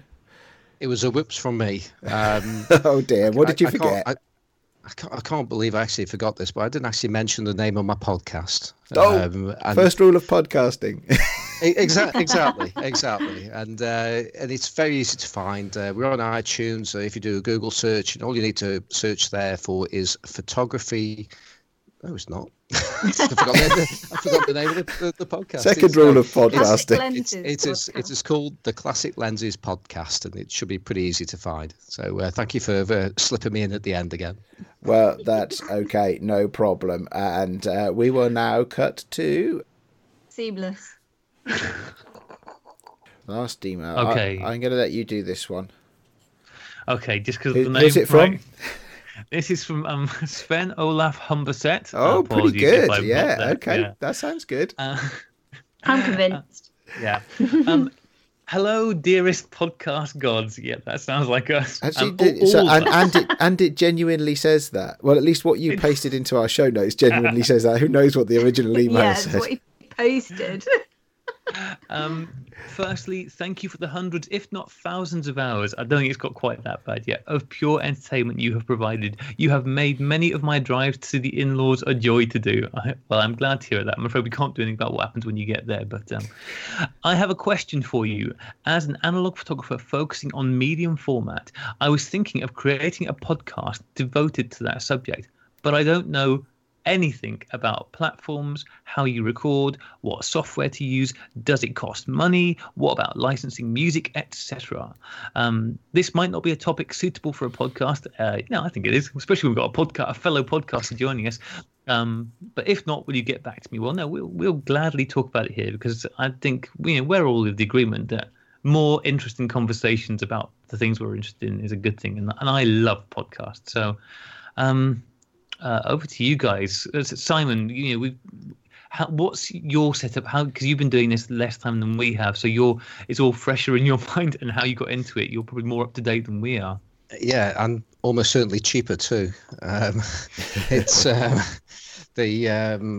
I use a very simple USB microphone going straight into my computer. I know there are people that talk about using dedicated sound card, and I don't know if you guys do that on Sunday 16, but I'm sure you'll get onto that. But I've really we wanted to get up and running and do it as cheaply as possible and be good enough, and that's pretty much what we've achieved. So the whatever I sound like at the moment has been done on an absolute shoestring. I use a piece of software called I can't actually pronounce it. It looks like Movavi, so Movavi, which is a pretty simple program for record. Is a screen recorder, so it's not really designed to do what I do with it. And I then, it records as MP4. I then export it as an OGG file, or I think it's called an OGG file, Vorbis or something like that, and then record it. Or rather, send it over to a program called Audacity, which is another. Well, sorry, it's not another, but that is a free program for editing the speech. And I can, going back to the comments earlier about the levels. That for me, that's a really big problem. Because for whatever reason, my voice comes across very, very quiet in my recordings. I'm told I come across okay to the other people who are listening on the podcast, but when I actually listen back to it, I'm very, very low.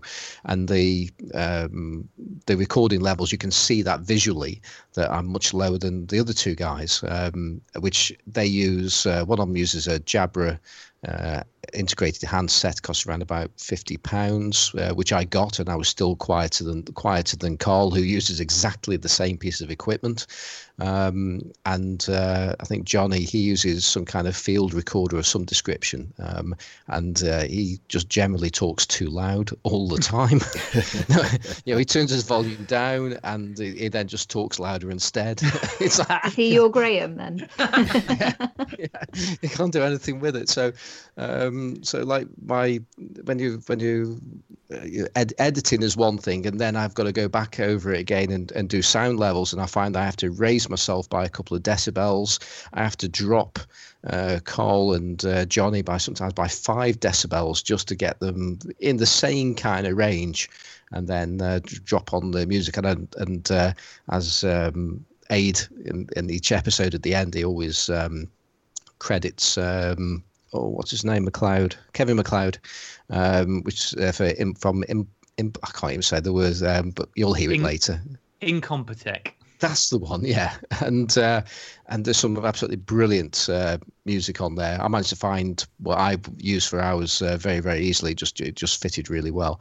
And then you just got to learn to put things at the right level. So, as we heard earlier, you don't blast people out.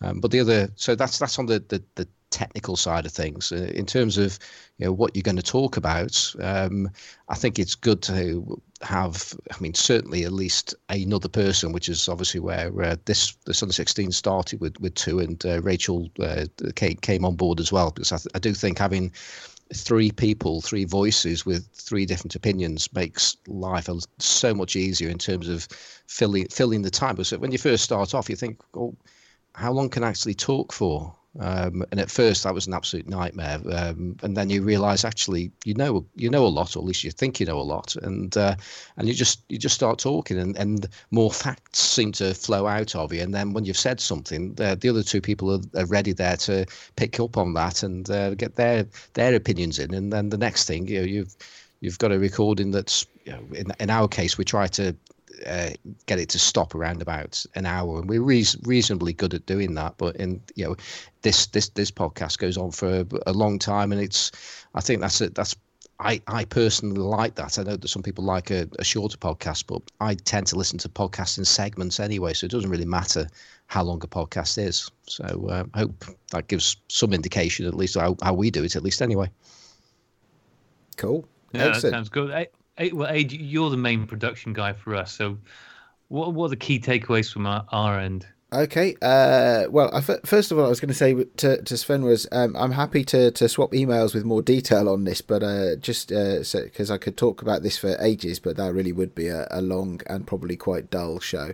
So I'll just whip through it right now, and we'll try and get an email conversation going. But well, let's start off with the source. So we use USB mics as well. We use Blue Yetis. We talk over Skype, and it's just bog standard Skype. So it's compressed audio. It's not as good sounding as I would hope it to be. There are other solutions out there, but they're technically more complex, and we haven't got to them yet. So how do I record from Skype? Well, my own microphone gets recorded directly on my computer, and I take the audio for everybody else out of Skype. Because I use a Mac, my recording technology, or my recording application, is GarageBand, which is great for what it is, and it certainly is fantastic for what we need it for. And I get the audio out of Skype using a special piece of software called Sound Siphon. That's pretty much the only bit that I've had to buy, other than, of course, we all had to get mics. But Sound Siphon is a little bit of software that will take as an input any application running on your computer and turn it into a virtual audio device in the Mac operating system. Then you can aggregate the local microphone and the virtual device into an aggregate device and record into it in GarageBand. There you go, fairly straightforward, yeah? That all sounds good in there. I think probably the thing that's might be useful, I mean, as far as music goes, I mean, there is quite a lot of good royalty-free music on there, and Kevin MacLeod at Incompetech is definitely a great place to start. That's where our early shows were all using the music from that. Our sort of initial theme tune was from Kevin MacLeod. And also when we do one-off bits and pieces, like the show last week, I used some music from there because it was just easy to mix in with all the chops and stuff we were doing. So it's great. There's a real range of stuff there. But yeah, there's a few different sites that have free music on there, and that's definitely the best way to go, unless you've got somebody awesome like Rachel in that band who can provide you with someone and say, yes, that's okay. I think the other thing which it would probably be really useful for both of you guys is the hosting side of things, because I think that's the bit that can be a bit more daunting, because it's, you can figure out, okay, well, how you can put something together, but how you actually get it onto iTunes or onto the internet, what the hosting options are, and how you go about that. I've just got to say, you've changed the theme music, have you? From show 41 we have, yes. So I don't appear until show 45 at all, and that's when I come on as a guest for the very first time. Was that your first show, Rach? Was it? That was my first show. I think it was 45. Please don't listen to it. It's awful. Hey, I can't listen to it. But no Honeybee. You're not using Honeybee anymore. No, not the Honeybee. No, hasn't been for some time actually. Oh my word! It's so many changes. But no. There's a woman on here and everything. I mean. Yeah. Oh yeah, that's another good advice for making your podcast interesting to listen to, and when you're recording, make sure that you have got more than one gender represented. Doesn't have to be. Oh no, No, can't be all women. That's all right. We like that too. No, it's it makes a big difference, Rach. All the listeners say so. Well, there we go. Just going back to Graham's question there on hosting. I use an American site called Podmio, Podmio. But I think I was particularly lucky at the time. When I decided to do this, I thought, okay, well, where's the hosting? And this site literally had just launched, and they had an offer price, which I think it's 4 times as much now, and it's actually quite an expensive site now. But I got in there at just the right time, so that was good news. The downside with Podmio, especially at the time, and it's still not right there, is it is a new site, and there were still things to work out. And it's the actual main page where our podcasts are. It doesn't display the photographs properly, but it's a small thing. But I don't know about the other sites, but certainly something that Podmio do is give you some pretty interesting analytical data, which I've got to say didn't actually work until episode 9, when we thought we were only getting 50 downloads a week.